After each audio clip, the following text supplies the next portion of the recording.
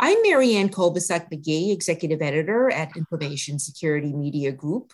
Today I'm speaking with attorney Eric Weinig. In addition to co-founding law firm Otto Borg's privacy and cybersecurity practice, Eric was recently appointed by the U.S. Secret Service's New York field office to serve on the New York, New Jersey Cyber Fraud Task Force Steering Committee. So, Eric, tell us a little about your new role on the U.S. Secret Service Cyber Fraud Task Force Steering Committee. What kind of work does that steering committee do, and what do you hope to contribute? Sure. I'm very excited about joining the group. The task force has been around in some shape or form since following 9/11, but recently the Secret Service has decided to infuse some new blood and bring in representatives from academia, the private sector, and the public sector to, as the title suggests, steer the work of the task force. The goal of the task force is to bring together the public and private sectors to combat threats to information security. So traditionally, the task force has met several times a year and had speakers and conferences and the exchange of information and networking. And now the steering committee is going to take that horse by the reins and try to mobilize folks a little bit more, especially coming out of the pandemic where we haven't been able to meet in person and as frequently, and try to increase interest in the sharing of information so that we can better protect information. So with that said, what sort of cyber fraud and criminal cyber trends are you sort of keeping an eye on in the healthcare sector? What's most disturbing to you these days and why? Just the general threat against healthcare is disturbing, obviously, because even more so than organizations that might see a business disruption in terms of dollars and cents, obviously, healthcare is, if not one of but the most critical piece of infrastructure in the country. And when we witness attacks on the electronic systems that support healthcare, we see the endangerment of human life. And so that's very concerning that hospitals and healthcare systems continue to be targets both by threat actors who are motivated by profit and threat actors who are motivated by politics or social causes or some other motivation. And it's that latter group that's really concerning, because while there are those who might take issue either from a legal or a moral or ethical standpoint for paying a ransom to free yourself from a ransomware attack, if the person perpetrating the crime is not motivated by money, then simply buying them off is not going to be sufficient to restore the systems for that healthcare entity. And in fact, we're learning that more and more ransomware attacks are not what we've traditionally seen, where the data is locked up and you're prevented from accessing your data or your systems, and then you pay the ransom and you regain access. But instead, these threat actors are actually destroying the data so that there's no way to restore it. And Eric, what about the pandemic? What are some of the cyber fraud issues that have emerged from the pandemic that are most challenging for the healthcare sector these days? And then you also mentioned sort of the political climate.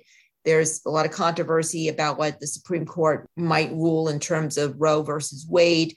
A lot of heavy feelings on both sides, potential for hacktivism, I guess, at some healthcare entities. What do you predict might happen? What's your advice? So taking the question about the pandemic first, and I've mentioned this several times during the pandemic, we've just seen an explosion in the number of either new entities or new people involved in not just the delivery of healthcare, not just the testing of people for COVID and other maladies, but the people handling healthcare related information, such as someone's vaccine status or their health insurance information. And those systems have been built out very rapidly, and they've been built out to maximize capacity and or maximize profit. And they haven't always been built with security in mind. And we always encourage people that are starting a new endeavor, It's much easier and much more efficient and effective to build security in from the ground level, and that's both technical security and human security. So the folks that are using it knowing how to use it and what not to do.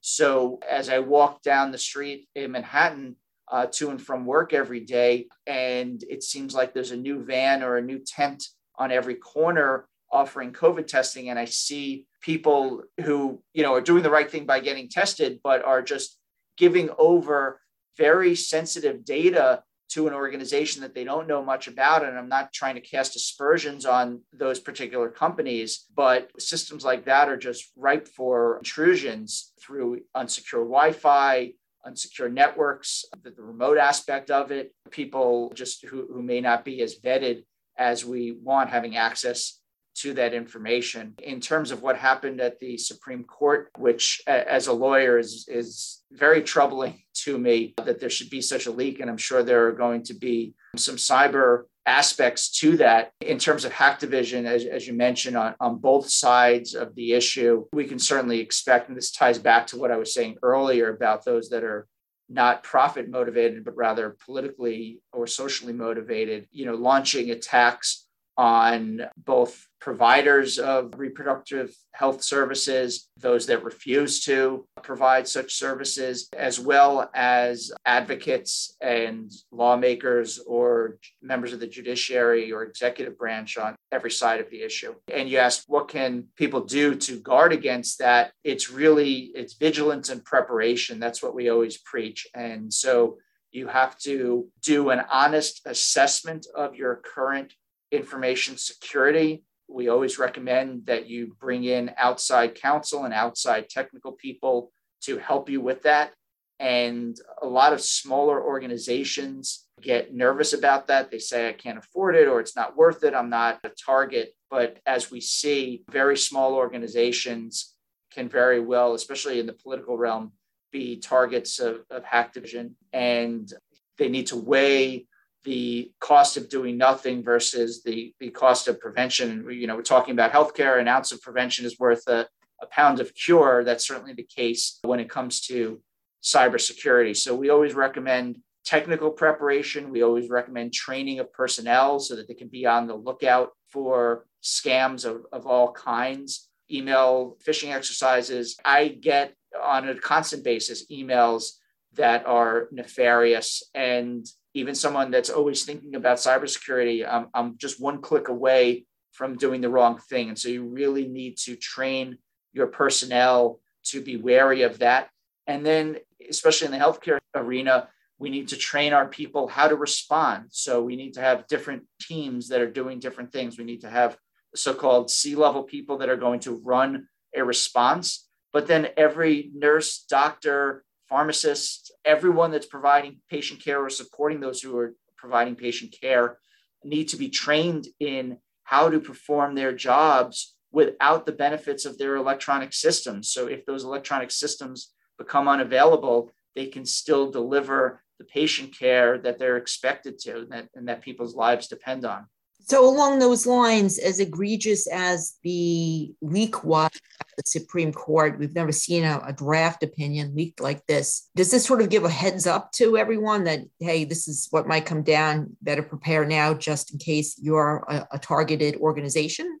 I think it is. I don't know that that the leak was the result of an electronic intrusion versus somebody who had legitimate access and use that access for an illegitimate purpose. But in either way, it's a warning to everybody else, because we very often see, for example, employee theft of data or employee misuse of data. And so that's something that you need to be aware of in your employee hiring process and training processes. And then, as I mentioned, if it was someone gaining access from the outside, again, it's a warning to people that their systems may be vulnerable.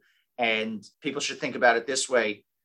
If it were, and again, this is completely hypothetical, we have no knowledge of this yet. If the leak was the result of somebody from the outside of the court gaining electronic access to the court systems, which we would presume are among the most robust that exist, you're a smaller organization that doesn't have that level of the weight of the entire federal government supporting your security, you need to think about what you're doing and what more you can be doing to harden your systems. And it doesn't have to be that expensive. There are simple things that you can do, such as making sure that your sensitive files are encrypted, making sure that you're using multi-factor authentication for gaining access to your system, siloing information, right? So making sure that people only have access to the pieces of the system that they need to. Not every user on a system needs access to every department's information, so that if there is an intrusion by use of, say, theft of a password, the nefarious actor there is only getting access to a limited slice of an organization's data as opposed to gaining access to the entire system. Eric, aside from the healthcare sector, what other cybercrime and fraud issues are you sort of keeping an eye on these days in other industries? Definitely the financial sector. A very high profile one of late is in the housing sector. There was a report featuring the Secret Service on a national broadcast about closing frauds, where a nefarious actor will impersonate one of the parties to the closing of a home purchase and will get the purchaser to wire funds to them as opposed to the actual seller or the seller's agent.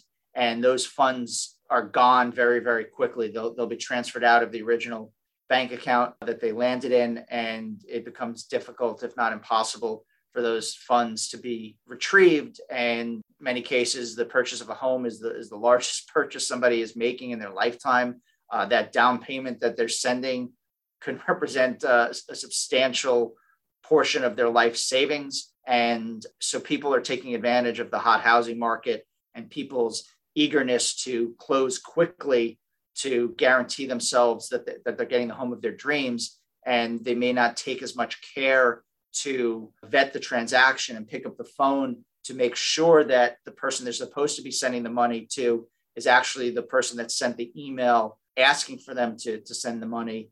And the other safety tip there is it tends to be easier to detect a fraudulent email if you're looking at it on a full screen monitor as opposed to unlimited real estate on your phone. It allows you to hover over it, see the complete email address, see if there's one character off from what you're expecting, see if there's anything funny about the way the email is set up font-wise or image-wise. So if it's something important like wiring several $100,000 to complete the purchase of your home, take your time, do it right. Don't be so quick to pull the trigger because you may be sending money someplace that you don't intend to. Related to that, we also saw the Federal Reserve actually raise interest rates for the first time in a long time. Any predicted fraud or scams that people should be keeping an eye on related to that?